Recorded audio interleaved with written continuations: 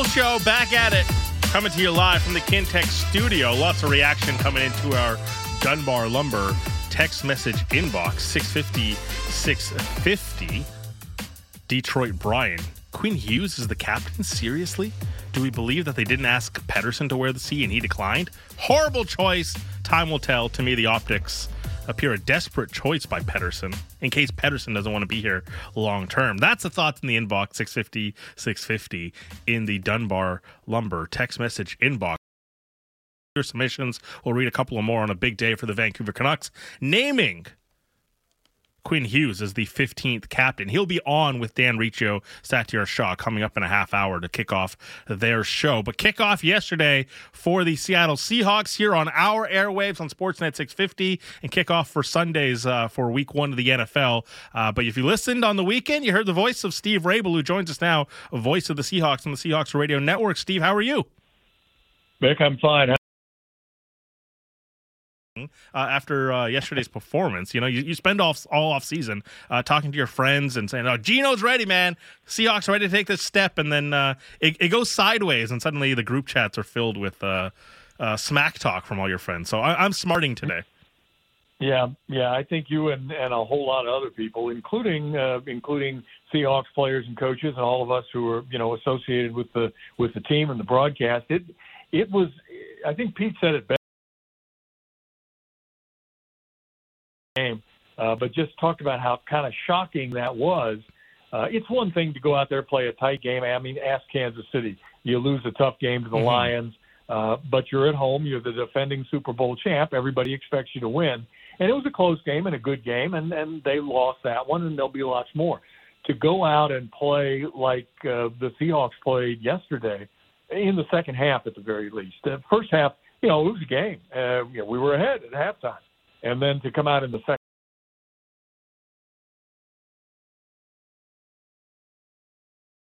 you do and who you are, and just do things that we haven't seen, since last season at times on defense. It was really shocking, to quote Pete. And I'm just hoping, like everybody else, that that's the first, last, and only time we'll see that kind of performance this season. And look, special players do special things, but I'm sure there's a lot of people that are sitting here saying, look, I've watched Aaron Donald for 10 years, and he's in your division, and this is 20 games he's played against the Seahawks, and you still haven't figured out a plan for it, and it's difficult, right? Like, he's got multiple Defensive Players of the Year, and he's going to go to the Hall of Fame. He's won a Super Bowl, and yet still, like, every time the Rams play the Seahawks, there's 99 causing all sorts of issues. How have they never tried to limit his impact? Well, watching him yesterday, and I was actually on the lookout for it because he didn't play against us in the final game of last season, the game won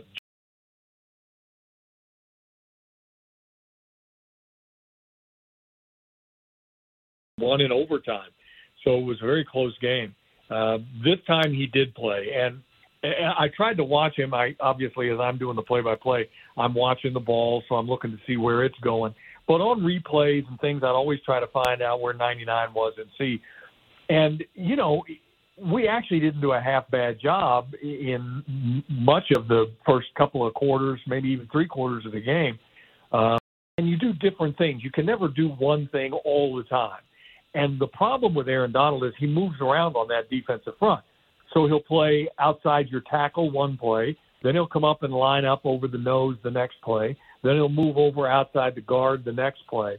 And so it makes you, as an offensive line, have to always figure out where's 99 and kind of point him out. And now your rules will change depending on what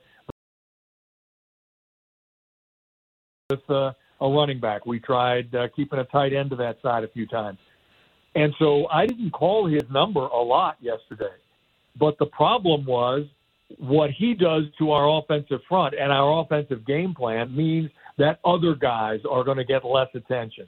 And those are the guys who hurt us. They blitzed with linebackers. They got people in the face of Gino, and we just didn't have an answer for some of that when we should have. We should have been prepared for that.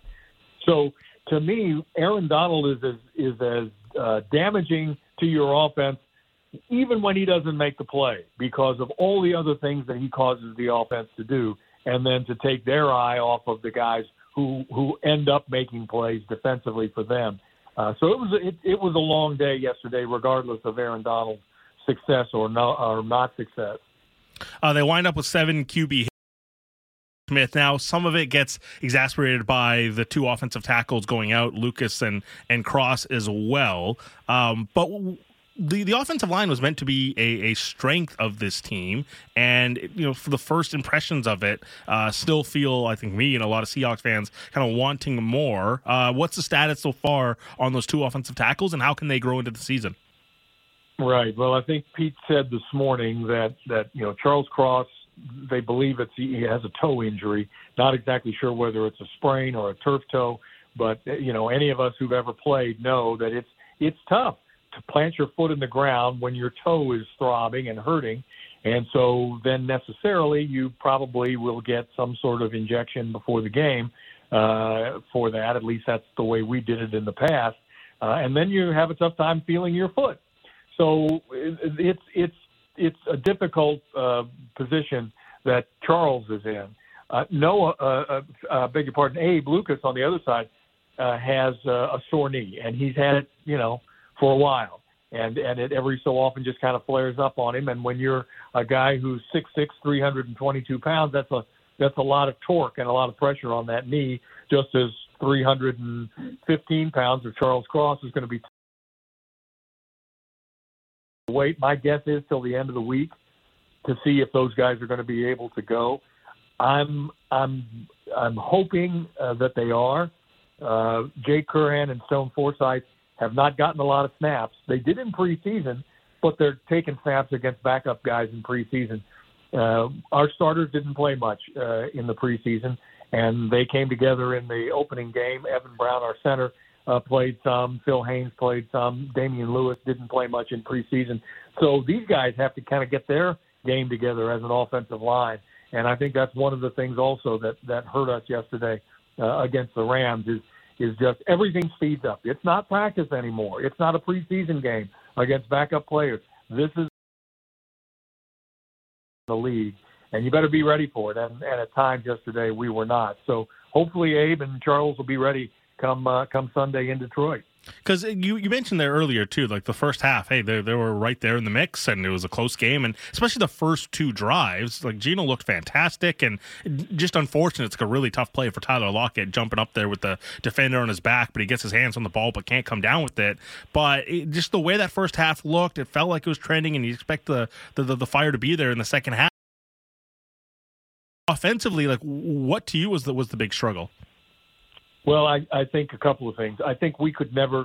First of all, we didn't have the ball enough. Even in the first half, we were giving up again, as we did in many cases last year, long drives against an offense. We just could not get off the field on third down. And you heard every defensive player, starting with Bobby Wagner, say that yesterday. Take nothing away. Matthew Stafford is a Pro Bowl. He missed most of the year with a concussion and a contusion of his spinal cord. And so now he's back. He's healthy. He played well. And even without Cooper Kupp, he was on the money with his throws. That said, we didn't get enough pressure, and so he could just move that team right down the field. So we didn't get a lot of opportunities. In the third quarter, it was ridiculous. They had like 2. We had 3 plays, maybe 4 in the third quarter. 12 yards gained in the second half. I mean, that's ridiculous. So when you can't get any momentum going and you start to get behind the 8 ball with them being able to score, you not having the ball, now you got to start getting away from what you really wanted to do, which was run the ball and throw high percentage passes and take shots downfield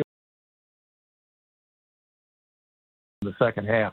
So then you have to throw it in the fourth quarter. You lose both tackles, and now your quarterback is getting hammered every time he drops back. It was a recipe for a disaster that started in the third quarter, and we just couldn't snap out of it. I saw a quote from Pete Carroll today about DK Metcalf, that little block in the back and the penalty obviously at the end. And look, we've seen this before from DK. I don't really have a problem with it. I like guys having a little bit. but it's something that has persisted over a couple of seasons. Is this a case of, hey, this is something that's been tried to work on? He's viewed as a guy who's meant to be a leader on that team, and this keeps resurfacing, or is this much ado about nothing?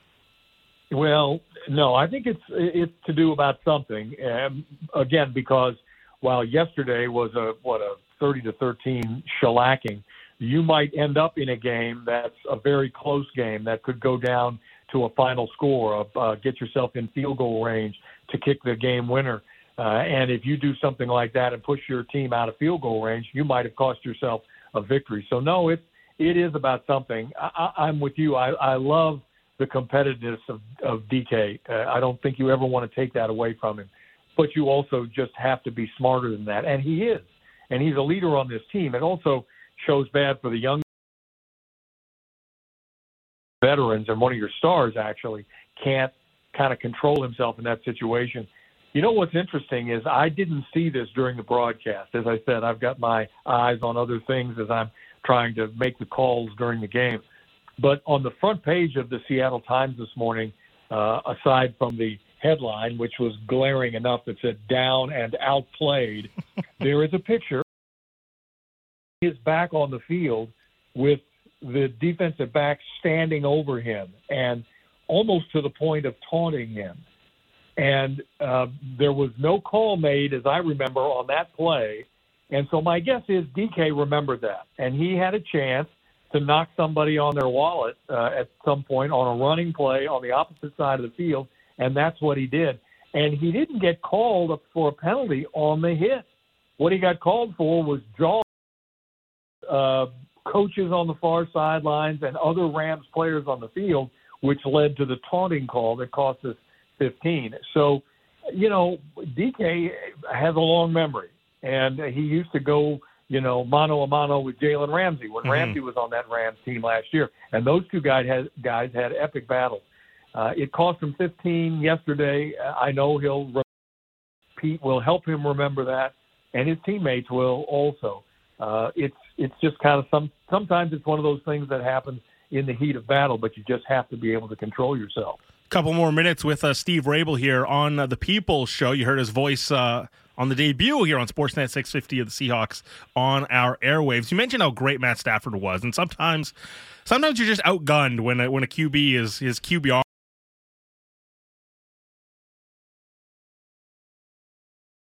Seahawks really never got him off of his spot when he threw outside the numbers, like the throw to Puka Nacua. It was like really good coverage, and Matt Stafford can do that. But the middle of the field throws, they really never got him off of his game. And mentioned the 7 QB hits on Geno, only just 2 the other way. The more concerning issue is the defensive line or the coverage.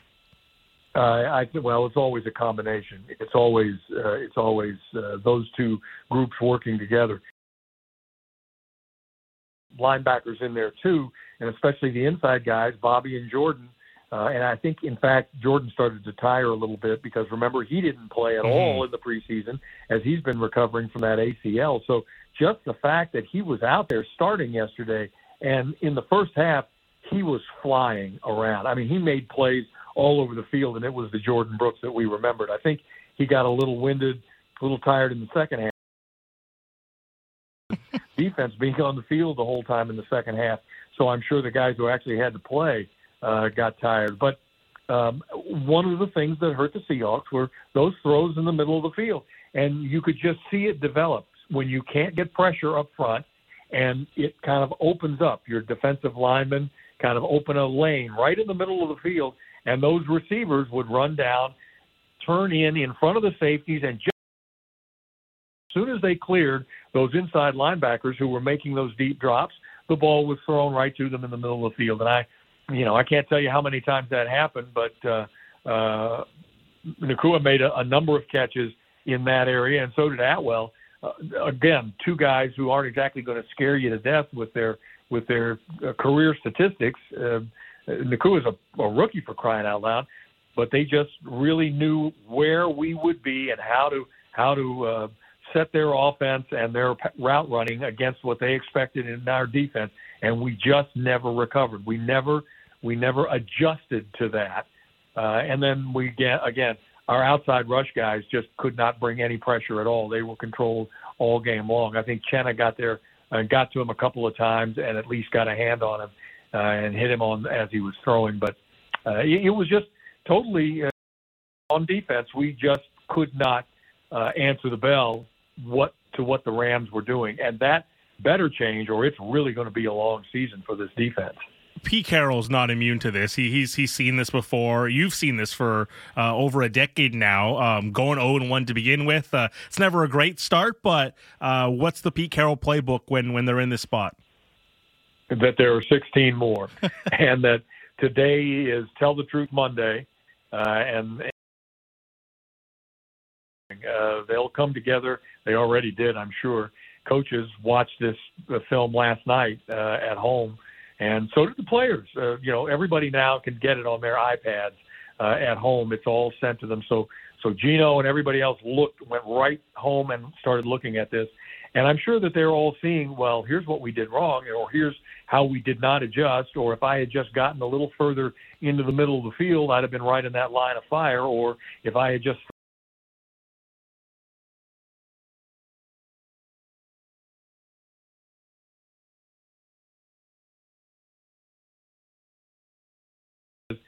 including Pete, as he said yesterday, he said, I did not make it to this effect. I just did not during the game, and especially in the second half, as we came out for the second half, probably preach enough about how important it was that we come out with the same fire we had in the first half. That just because we're ahead and we're close in this game, and it's at home, doesn't mean we're all going to win. So that'll all get fixed, and we'll go in with a new game plan this week against the Lions. And I expect we'll see a lot of those things fixed. The problem is the Lions offer a whole different kettle of fish. They can run the ball, and they will do that against us.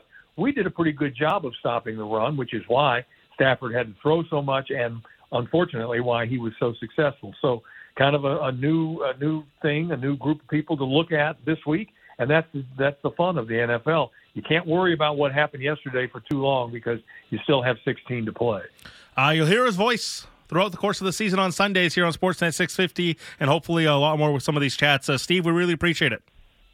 Big, my pleasure. Thank you. Steve Rabel, voice of the Seahawks on the Seahawks Radio Network. And again, you'll be hearing Seahawks games on our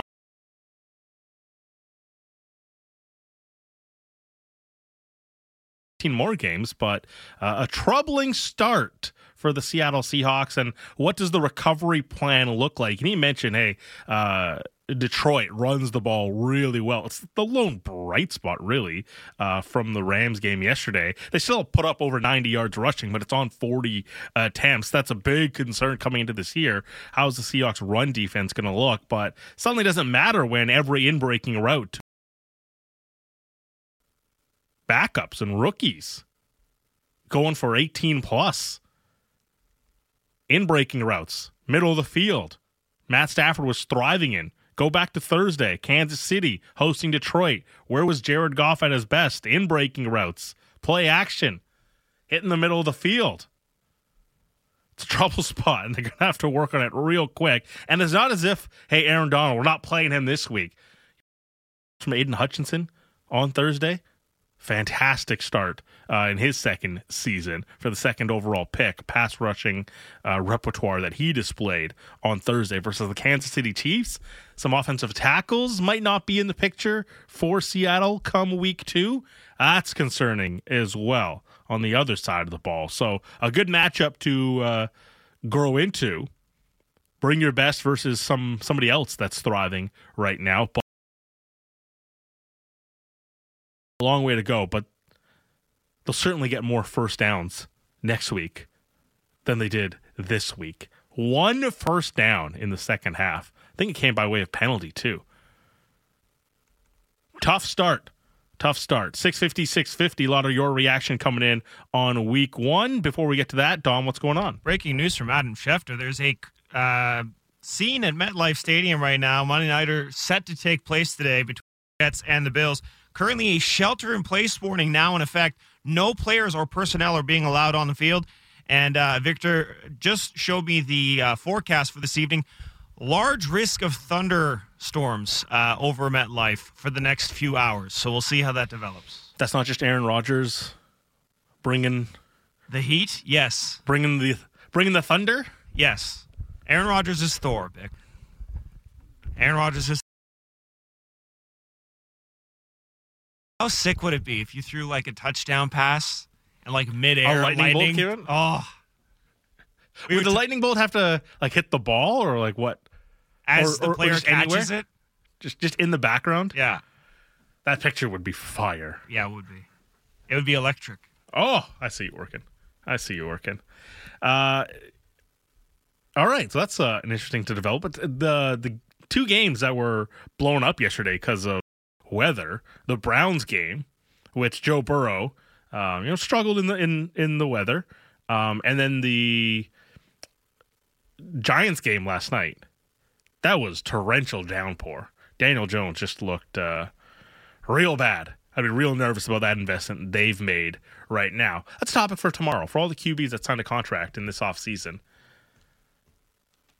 who feels best about the hundreds of millions of dollars that you invested moving forward right now? But we'll get into that tomorrow. Before we go, though, again, if you missed the news somehow today, your newest captain, Quinn Hughes, for your Vancouver Canucks, the 15th captain in team history. Got more of your reaction into the inbox as well. 650 into our Dunbar Lumber text message inbox. 3 stores to serve you in Ladner on Bridge Street, Dunbar Lumber Express at Ladner Center, or Arbutus in Vancouver, lumber.com. I mentioned, I love that there's no ceremony. I mean, they can still do the ceremony, but we don't need this mysterious ploy going up to October 11th or the start of the season, especially when it's not even really a secret. We kind of knew Bo Horvat was going to be named the captain.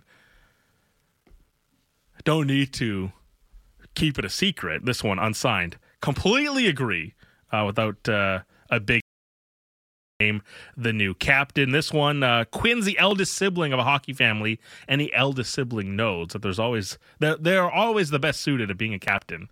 Can you guys find data on how many captains are eldest siblings? Look, I love the spreadsheets. I'm not doing that one. I'm not plotting the charts of the eldest siblings for... That's cowardice on your part. It's too much. It's too deep in the weeds, man. Sometimes you just gotta let them be athletes, all right? Deep in the weeds is your middle name. Totally the right choice for the captain. Quinn's focus, serious, all business. Top player that leads by example, just wants to win. Seems like he has Miller's fire, but keeps his composure. And this one, you guys should ask Quinn how much being the oldest brother will help him as captain. He's been a captain since the moment Jack was born. That's from Mike the Urologist from Brockville.